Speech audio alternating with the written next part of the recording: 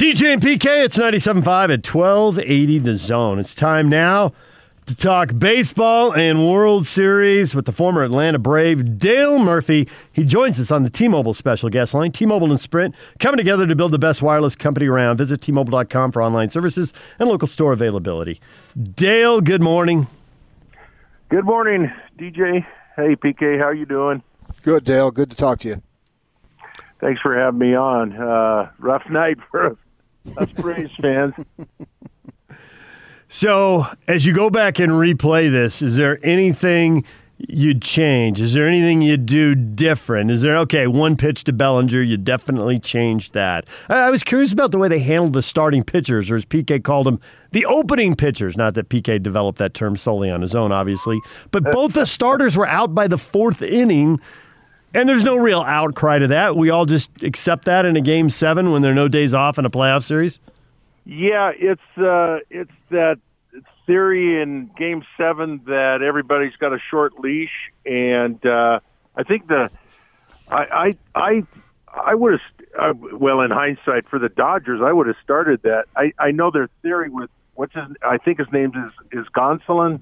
Yeah. They started May, and I was like, that's interesting. He gave up 2 runs. Then they brought in Gonsolin and said, well, that was our theory, was something about him going through the lineup twice. They didn't want him to do that, so they tried. So anyway, I thought that was an interesting move, because usually you go with your best pitcher and just try to shut him out as long as possible. So they spotted the Braves 2 runs.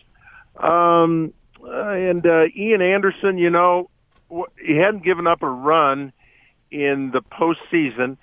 He is not only a rookie, but it just happened like 6 weeks ago or something like that. Got called up. I think maybe us Braves fans felt so confident in a young kid that, he pitched pretty well, but I think everybody is just kind of like really nervous, especially in Game 7, of everybody going through the lineup a couple times. So, they got quick hooks, and I don't know. The Dodgers are, I think you just got to admit they're a deeper, slightly better team. Maybe a lot better, but they're just a really good team. And I did feel really confident, though, going into last night. I just felt good. You talked about Ian Anderson being 22. That's one of the things that has really impressed me throughout the playoffs, man. So many of these guys that you consider young pups doing well and getting the ball in these big-time situations. The Braves have got 2 or 3 guys that are under 25. You can throw in Kyle Wright and Wilson, and you look at these pitchers that it seems to me that they should need more experience, maybe like a Charlie Morton, who's, I think, 36, 37. Yeah, I expect him to pitch well. How surprised are you when you look at some of these kids that are so young being in these situations and looking like they're pretty doggone good? Well, they are they are really good. They are really young, and I think it's like I said, we just expect so much out of them, because Max Fried, was just incredible all year. Didn't quite have his curveball in his last start against the Dodgers. And then they got Soroka, PK, coming back next year, who was a Cy Young candidate last year. So they got 3 to 4. Their pitching is solid. Really, they got a really good, solid team. I think it's just expectations. And you bring up a guy like Charlie Morton, and it's a great example. This is their first time going through this kind of experience. They're going to be back. I think we're all optimistic about that because they are so young. But, yeah, you expect so much out of them, and you just kind of got to take a step back and say, look, they took a great first step, and they've been in the, they've got a taste of it. And you're going to have maybe a few of these guys in a few years, you're going to look back and say they're pitching like a Charlie Morton. They've got experience. They know how to control the nerves, know what to do if your breaking ball isn't, there that night. Their control will be just a little bit better. Everything will be better. And I think as a fan now of the team, man, I had such high expectations. I really really last night, I thought Ian Anderson would continue to do what he did. And although he pitched well, you kind of step back and say, man, he's just a kid. Just got called up. That's a lot to put on a kid. So you got these kids and all this youthful enthusiasm, but even though it's a big homer, popping your shoulder out.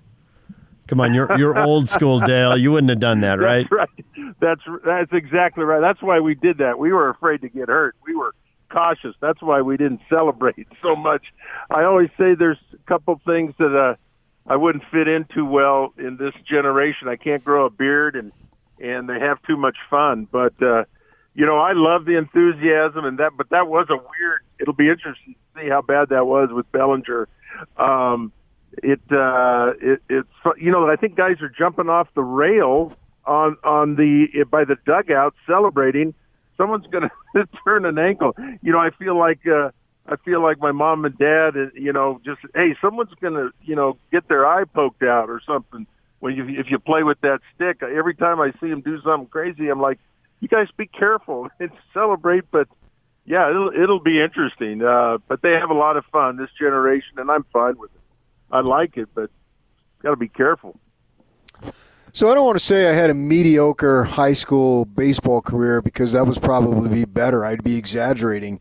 But I can honestly say the highlight of my high school baseball career is I grounded out in the state playoffs against the Braves pitching coach, Rick Kranitz. How about that? Oh, really? Oh, that's awesome. He's done a good job. Absolutely. Where was that? Was Southern California? You're a Dodgers guy, aren't you? No, that was in Phoenix. That was in Phoenix. Oh, he went to the same high school as your teammate Bob Horner, Apollo High School. Oh, he did.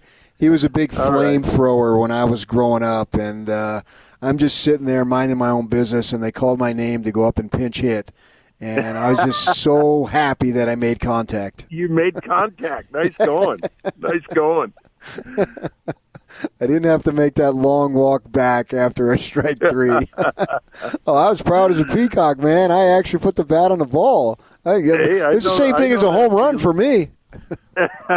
I know that feeling. Sometimes contact is a step in the right direction. I want to ask you, what do you think about Mookie Betts, man? A couple of phenomenal defensive plays in right field. Really interesting. You watch that replay of the one last night. I mean, he makes them all the time, but a lot of us as outfielders, you see a ball like that, you go, oh, it's going to be close, so I'm going to go back to the wall, and when you go back to the wall and you lose some momentum, you can't get as high. And as soon as Freddie hit that ball, you go back and watch that replay. He jogs. He's timing it from contact. He's timing it and timed his leap and had that momentum, kind of gathered himself instead of jumping from a standstill. It's like when you go to dunk a basketball, you just don't sit there from a standstill and try and dunk it. You get a little run. I mean, I don't know. It's just incredible. I was just like, you got to be kidding me. Does this, here's a really good team, and they add Mookie Betts.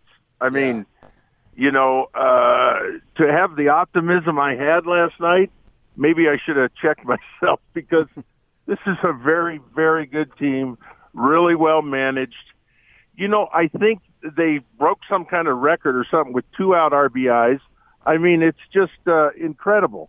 And then they add Mookie Betts, great leadoff hitter, and Gold Glove outfielder. But that play last night, it almost gets to the point where it doesn't surprise you.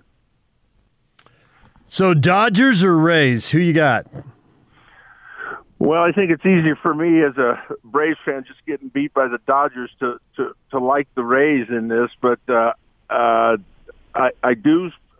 don't know. I really like the Rays' back end of the bullpen and a couple of their starters. Of the back end of their bullpen is unreal, and that's what a lot of obviously a lot of playoff games will come down to the last 3 innings and who you got out of the mound. I give the Rays a little bit of advantage there. I don't know. I'm kind of waffling. It's incredible that the Dodgers have so many 2-out RBIs. It's one thing to get guys on. It's another thing to not have opportunities to score them, and then you do it with 2 outs so consistently like they did. I'd say I do like the Rays, kind of, probably in 7, just barely. Yeah, I think I would go with the Rays just barely also, too, because they, as Cash said when he was having that squabble with the Yankees in the regular season, I got a bunch of guys I can bring in who throw 95 and above, and it seems like they do. And then offensively, they just seem to come up with the time. Now, this timely hit, this Rosarina kid has just been unbelievable. And then they got guys like Zunino, Brusau, Choi. They just come up with a big homer exactly when they need to put Margot in there. So I think the combination of their pitching with timely hitting would favor the Rays a little bit. Yeah, it would be a little bit. I mean, I agree with you. You gotta look at this Rays organization. No one comes to the game. They got a terrible ballpark. They talk about moving them somewhere. They talk about building a new ballpark. I mean, it's just incredible. That organization always puts a competitive team out there, and I think they have a little bit of the proverbial chip and lack of respect motivator going for them. I think they even some of the players said, "Hey, you don't know a lot of our guys, names right now, but you're going to hear of them in the postseason." It's kind of, I think this is a great matchup. It's kind of like Hollywood, against a bunch of I don't know what the metaphor would be, against a bunch of B actors. You got a bunch of guys that have won a lot of Oscars and a lot of really good actors that haven't got their I don't know, that metaphor is going too far. I better stop there. But anyway, I think it's going to be a good series. So they went to 16 teams in the playoffs this year, and everybody gets, with a 60-game season, okay, I see why you do that. That's fine. And they did end up with the team, the Dodgers were 6 games better than everybody in the National League, and the Rays were 4 games better than everybody in the American League. They end up with the 2 best teams. Are you in favor of 16 teams going forward? It creates more revenue, so we know why they do it. Money, money, money. Or keep it to 10. They got a good thing going. Let's go back to the way it was. Well, it'll be interesting to see which things they keep. I think they're going to keep DH, which I think it's about time. Although, just as a side note, I love the idea of the modified DH. I don't think MLB's considering it, but I've seen it on social media, where you get to keep your DH until your starting pitcher comes out. I think that would be a great thing, a kind of a compromise between the DH and at the end of the game, you're still going to have a lot of strategy, and your bench players and pinch hitters are going to have a much bigger role. In the American League with the DH all these years, bench players, extra guys on the team who are so critical to your success just don't have much of a role. So I think we're going to have the DH. As far as the amount of teams in the playoffs, I'm fine with it. I think they went to best of 3 this year for the wild card game. I could be wrong on that. I think they did. No, you're right. I'm fine. I get it. But a lot of the sports are going that way.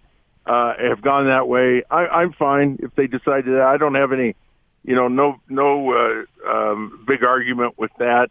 I think the cream does rise to the top in all sports, and you're going to see that. If you're going to add a couple teams, go to best 2 out of 3, because that usually will expose the weaker wild card team. I haven't liked the 1-game playoff with wild card teams. Speaking of cream rising to the top and all that, what do you think is going through Clayton Kershaw's mind now?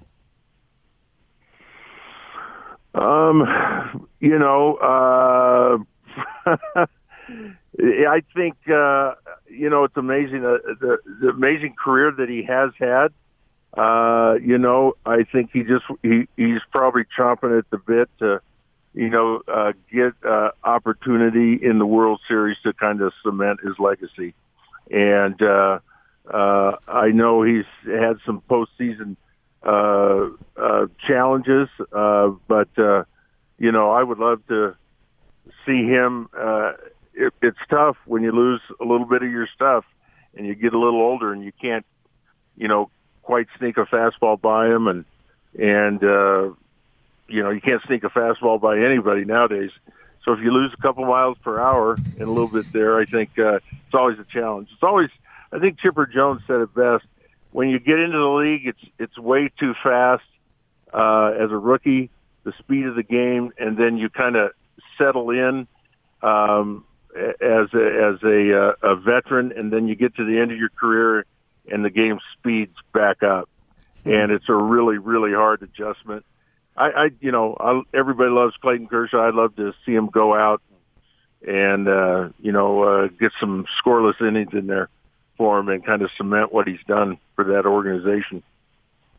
And maybe pull him after 4 or 5 innings, since you're pulling other people after 1 or 3, till they leave him out there in the 6th or 7th, till he inevitably gives up 2 or 3 runs, and then the storyline is he gagged again. Yeah. It's been tough for him in the postseason. Such a great guy, such a great Dodger for that organization. I mean, I'd love to see him, have some good outings here in the World Series. That'd be amazing. Yeah, how much pressure do you think is on the Dodgers in general, because they've been here so many times and keep coming up short? Well, they've been there, and obviously their payroll is they should be there. So, yeah, I think the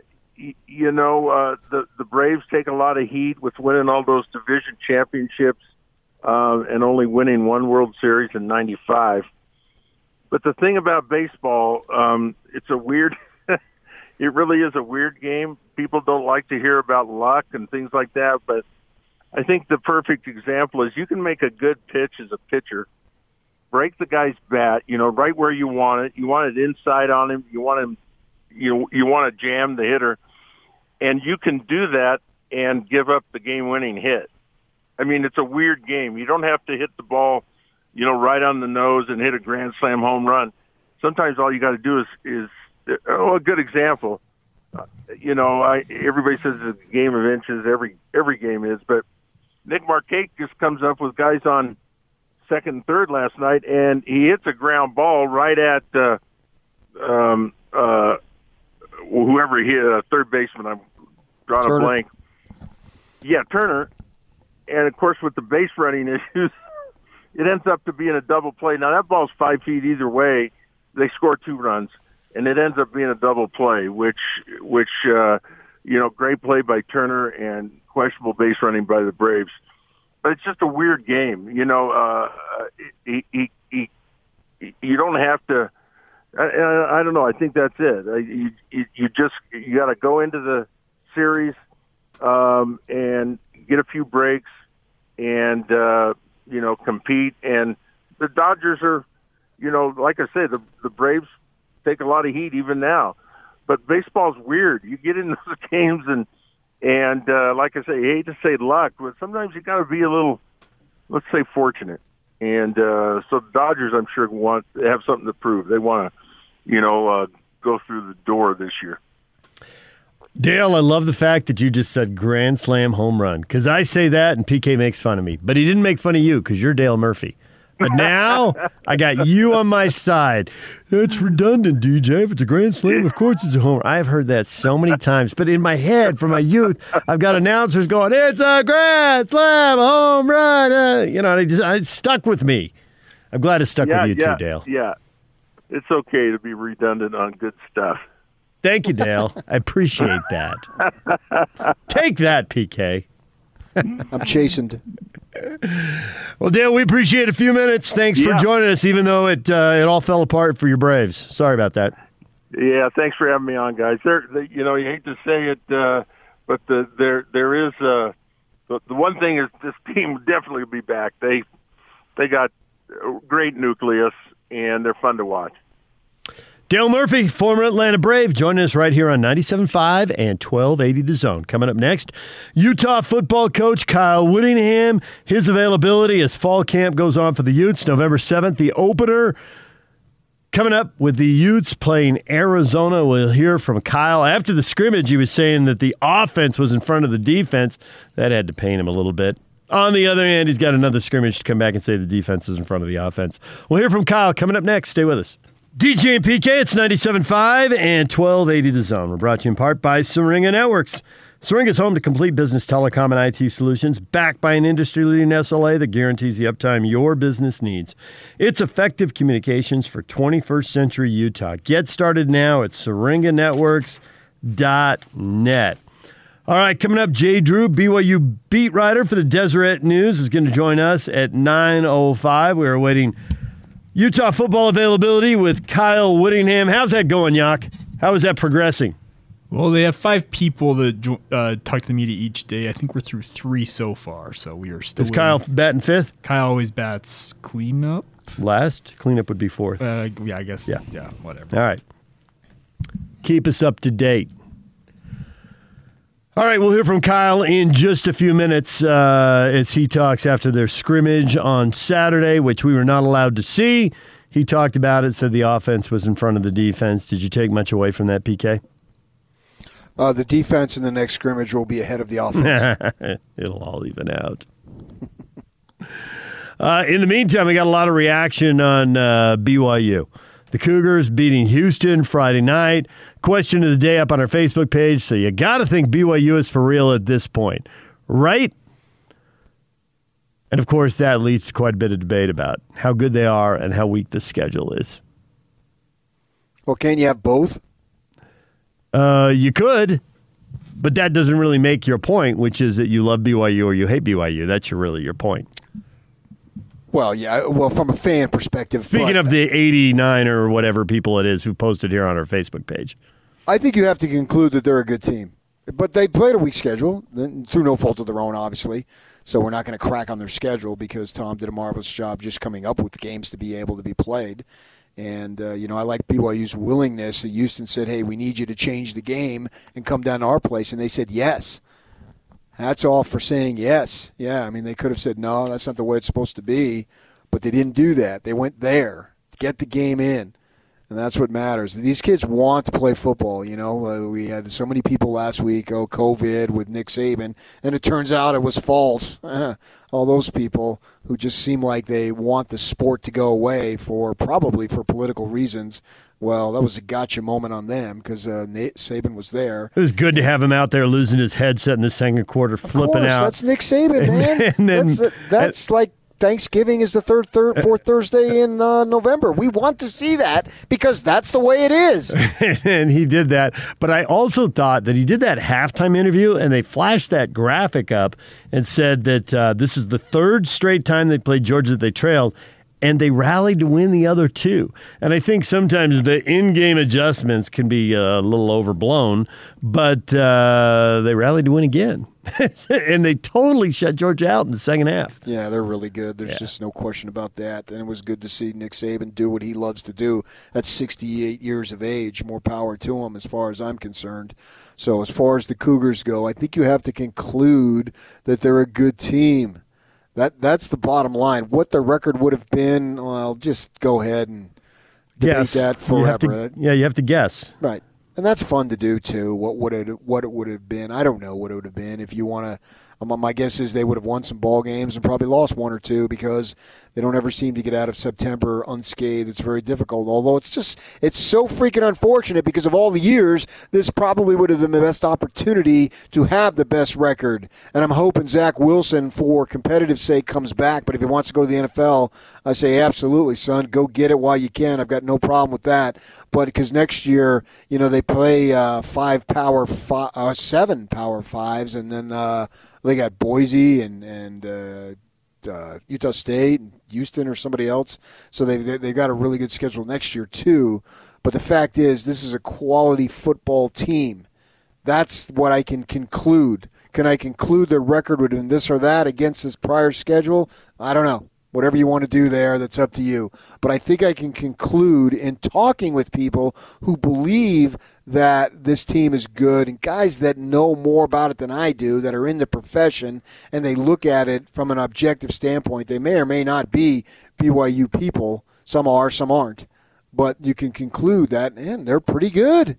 I think that's the bottom line. They are pretty good. Not only do they have some good players around the field, but when you have a really good quarterback, it makes a massive difference. All 22 positions are not of equal importance. And when you see draft lists now, routinely, he's Zach Wilson's top 5. Now, among quarterbacks. Where he is, that depends on, what each team's looking for and how each evaluator looks at them. So I saw him second on one. I saw him 5th on another. But it doesn't seem like I see a list of 5 draft-worthy quarterbacks that he's not in. So that leans towards I expect he'll go. I think another thing is, he sees Bushman stay and then Bushman gets hurt, so the risk of injury, which is looming in everybody's mind anyway, but I think it's way more front and center when it's a teammate of yours who's gone down with a serious injury. But nonetheless, that'll play out how it plays out. And in the meantime, we got 5 more games to watch, and we're all circling Boise State now. That is a huge game for them because that whole argument about, BYU, yeah, you beat them, but you beat them in a down year, right? We've heard that over and over. Well, Boise State doesn't have down years. Boise State is either good, very good, or great, but they're not down, and they're coming off a 12-2 year. That's pretty good. So you would expect that they're going to be in that similar ballpark, not wins because they're not going to play enough games. But, as far as losing just 1 or 2 games. All right, we'll continue with that in a minute. Kyle Whittingham sitting down. Let's listen to his weekly availability live on the Zone Sports Network. Followed by Josh Newman, Salt Lake Tribune, Dirk Facer, Deseret News. Go ahead, John. Kyle, just looking at the running backs, you said at the scrimmage that 4 different running backs stood out, did some good things. Are you looking to get a lead back before the season opener at this point, or are you thinking about maybe doing things by committee, have a couple different guys splitting carries in the backfield? We'll just have to see which way it goes. I think ideally, if you have a lead back, that's probably a little better situation, but it doesn't have to be that way. As long as you're getting the production in the run game that you need. And, whether that's by one guy primarily or 2 or 3 guys contributing, I don't think that's really a big concern. So we'll just continue to get them all reps and see if we can get some separation or see if there is any separation, and then go from there. Josh Newman, followed by Dirk Facer, Deseret News. Hey, good morning, Kyle. Morning. Saturday, you said that you would be down to 2 quarterbacks starting today. Are you able to say who the 2 quarterbacks are? No, we're not going to make any definitive announcement on that, even with the starter until game week. And how far into game week is, we'll talk about that. It may be Monday of game week, maybe Wednesday or Thursday. We'll just keep that to ourselves because there's really no reason to tip your hand, none at all. It doesn't make any sense, doesn't provide us any advantage, and so that's how we'll handle that. Facer, followed by Trevor Allen, KSLSports.com. Hey, Kyle, talking about the defensive line a little bit, Mika Tafua having played with 3 guys that got drafted by the NFL, what did he gain from the experience of playing with those guys? And in turn, what kind of leadership does he bring into the new cast of guys? I know you got some experience on the line, but obviously replacing 3 NFL guys is a big deal. It is, and he's an NFL guy as well, in my opinion. And so he's just a junior, but he's got what it takes to play at the next level. And I think playing next to those guys last year certainly took some. He was a guy that didn't get double teamed much and so forth because of the other guys, and so he had a chance to face single blocking most of the season. He is a great leader for us. He was voted captain, as we mentioned on Saturday, so that's what his peers think of him and how much respect he has from them. And he's been a tremendous player since he got here. He was a guy that came mid-season, I believe, 3 or 4 years ago, coming off his church mission, and he's been just a very good player for us. And right now he is the leader of that defensive line as well as being the team captain. Trevor Allen, KSLSports.com, followed by Patrick Kinahan, 97.5 and 1280 The Zone. Kyle, I know that in years past, and it's always stayed the same, but you've always wanted to have at least 8 to 10 O linemen game ready by the start of the season. Where are you at right now as far as numbers on guys that are game ready? We have 10, and we feel good about these 10 that are getting all the reps, and still not settled on the exact configuration as far as who's going to play exactly what spots. We have some versatility up front with those guys. We've got a pretty good idea what we're going to do, but nothing is set in stone quite yet. We'll get through this week of practice and then probably start to solidify that as far as the first 5 working with each other and the second 5. Right now, there is no clear-cut first 5, but we feel like we've got 10 guys that are capable of playing at the Pac-12 level and contributing for us. Patrick Kinahan, followed by Josh Furlong, KSL.com. Yeah, Kyle, in choosing a quarterback, how much weight do you put on the scrimmages versus the daily practices? Well, live work always carries more weight with everybody, and that's just how it is. When bullets are live, you get a better and clearer picture of exactly where you are, but everything matters. I'm not trying to discount the regular day-to-day practice situations that aren't live, because they factor in as well, but it's weighted more heavily with the live work, and again, that goes for every position. Josh Furlong, followed by Dirk Facer, Deseret News. You've seemed to talk a lot about Nate Ritchie this year and his abilities, and obviously in high school he was kind of like a Swiss Army knife in his ability to do everything. What makes him so talented this year and able for you to kind of see him as a standout in that secondary unit?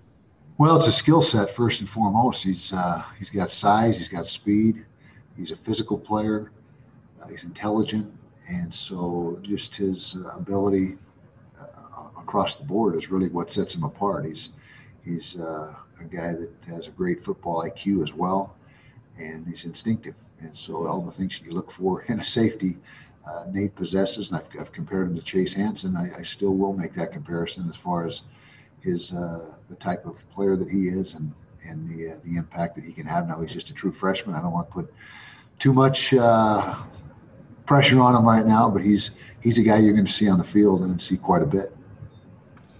Dirk Facer, followed by Bill Riley, ESPN 700. Coach, I wanted to ask you about Nephi. Is he cut from the same mold as Brian Blecken and Chase Hansen? Nephi Sewell? Yes, I'm sorry. He's a little bit different type of a player. He's more like Sunia Tatioli that we had a few years back.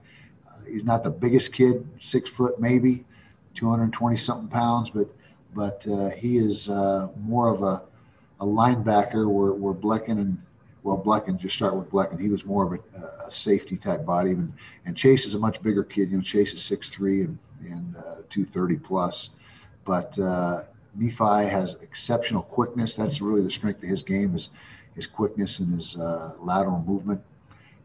He's also a physical player. He can hit you and deliver a blow in confined areas, which you like to see in your linebackers. And he's made the transition really very smoothly from safety to linebacker, and this is really where he belongs. He seems much more comfortable and in his element in the box rather than at the safety position.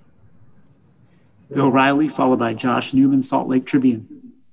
Now that you've had a chance to look at the scrimmage tape, Kyle, and gone back over it, could you give us a couple of more thoughts on what you saw from Saturday's scrimmage? And again, I'll ask you what I asked you on Saturday now with another look at the tape. Are you starting to see the separation you want to see at some key position groups? Well, I'm mostly through the scrimmage. We came in early this morning, and we've been dissecting it this morning. Gave the coaches yesterday off, and so we haven't fully gotten the scrimmage completely evaluated.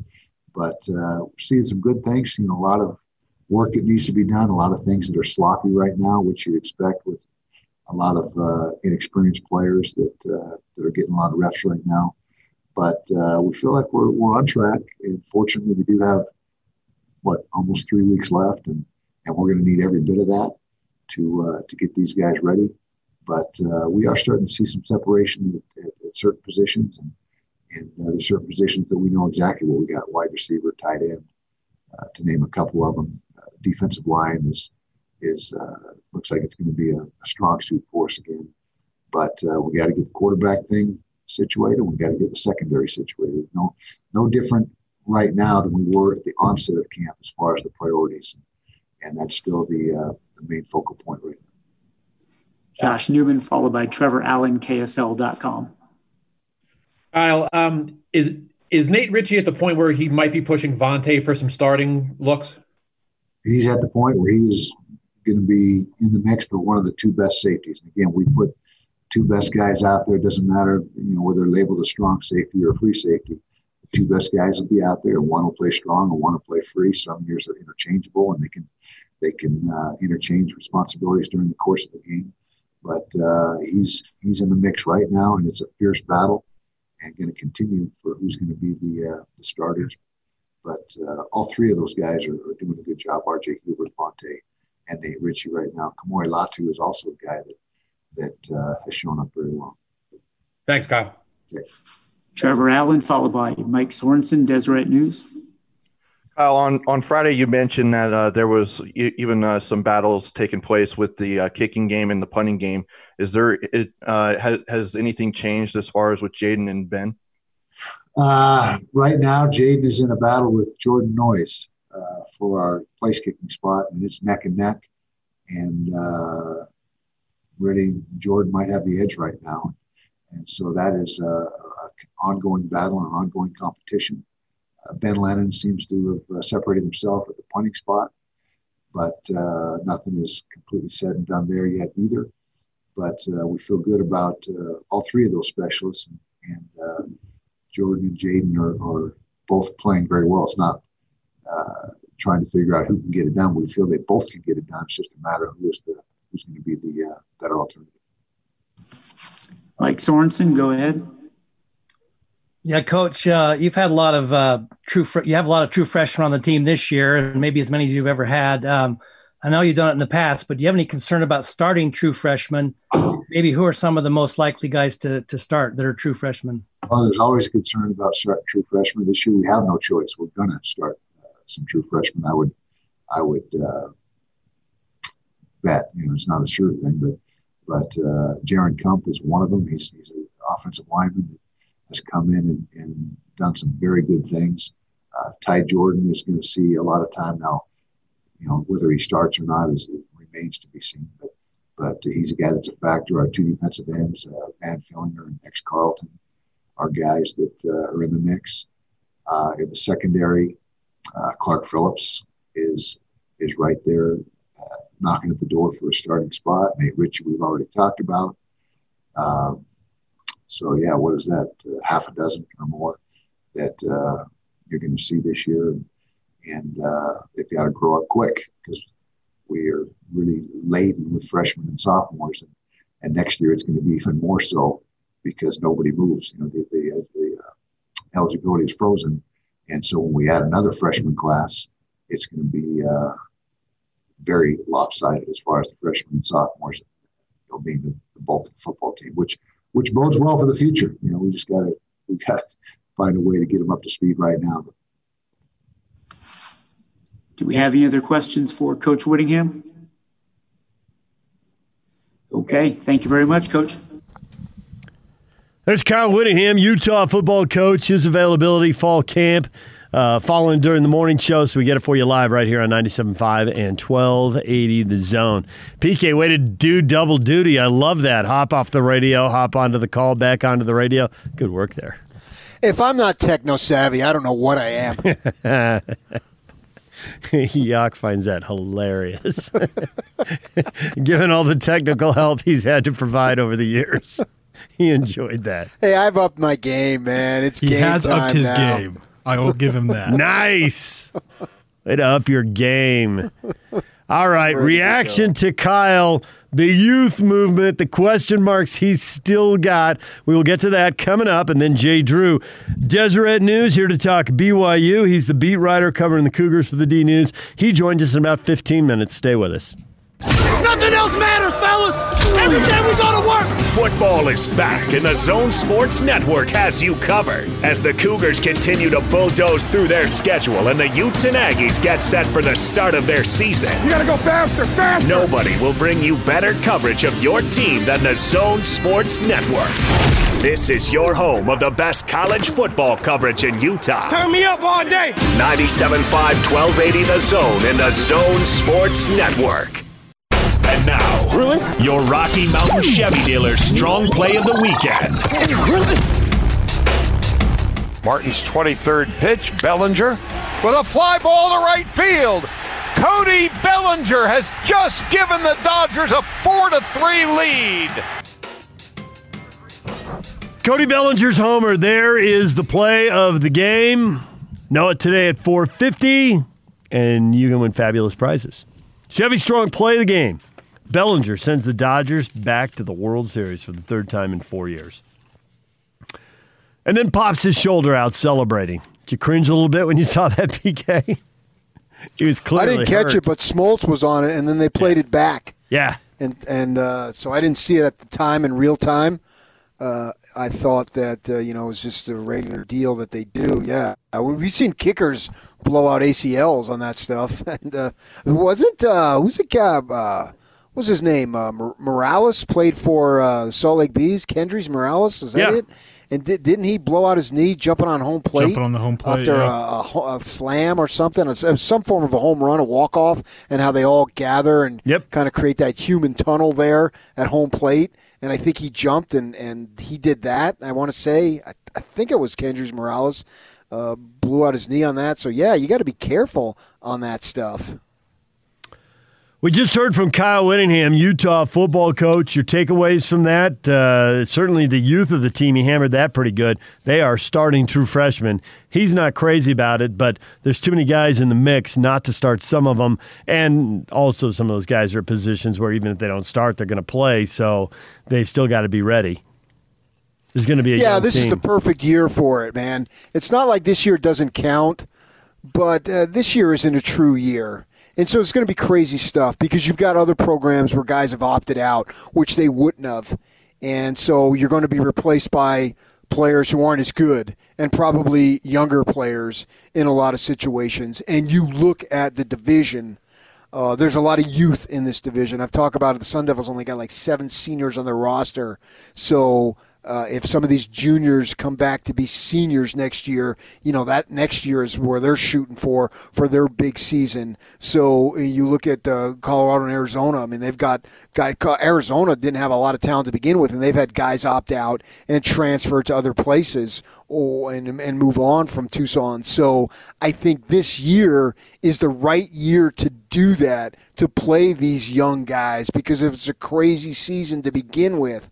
So get them that experience that will pay off. As Kyle said, the future does look bright. You would expect that. The thing about it is that the thing that I like with Kyle and with the youth, he'll mention it, but other folks in other programs, and maybe over there in the basketball program, you mention it almost as an excuse. Well, he was asked directly about it. I mean, he was asked how many true freshmen are you going to play. So, of course, he's going to speak about youth Mike at that point. Sorensen asked him that very question. You get these guys out in the field, and that's part of having a program, though. That's just the evolution of college football. Obviously, they're going to be starters for, at max, 4 years, and then they're going to move on. And so it's a new crop of guys coming up. And I think they have enough experience, though. I think they'll play more younger guys relative to last year, because last year was the exception. They had so many seniors and guys who could have gone to the NFL but decided not to. That was a huge story that I don't think really got developed that much. So many of these guys could have gone to the NFL and they didn't. They came back. Well, they still have experience in terms of guys being out on the field. Not throughout, not a lot in the defensive backfield, but at linebacker and defensive front and offensive line and at running back and even at, I meant to say receiver. I was going to say receivers, and even at running back. Wilmore and Brunfield got out on the field. They literally got out on the field and played. Brumfield had a big-time fumble near the goal line at the end of the first half going in against SC. So they've got guys that, can play and guys who have played. Not as much as last year, but they may never have as much experience as they had last year. Yeah, I can see that. I think the trend is more towards guys leaving early, and the fact that they had, Moss opt back in. Maybe somebody like Anai could have been gone. I mean, probably go down the list and send half of them. And then how about this, man? You're getting a grad transfer who's had 33 starts in the SEC at quarterback. How many times has that happened? And he's going to be the starting quarterback, isn't he? He got elected captain. The players know what's going on. We don't see practice, but they do. Well, if you put that argument out there, I mean, I love to argue, but how do I combat that? Yuck, just goes, you kind of talk to him. Yuck goes, what'd you say, Yuck? Don't read into that. Okay, I won't. Don't do it. I'm reading into it. I mean, it's anecdotal evidence, but it's pretty powerful. Yeah, it is very powerful. That would be the situation. Yeah, when you throw that out there, those two combinations. It's like you say, the players want. Yeah, the players want to play, and the players also want to win, and they're not over there looking like, that's the second best quarterback, but I really think he ought to be our captain. They're thinking he's the guy. I think captains are overrated. Actually, I do too, but I still think that the players know who I understand your point. Who the starting quarterback is. I don't have any problem with that because being a captain is not underrated. I'm not saying that, but I've seen plenty of leaders on football teams who weren't voted captain. A guy named Curtis Brown at BYU years ago was not voted captain, but he was the heart and soul of that football team, and he wasn't a captain. You can be not voted or not be voted and still be a leader. That's the point I'm trying to make. DJ and PK, break time. When we come back, Cougar football with a beat writer from the Deseret News, Jay Drew. Stay with us.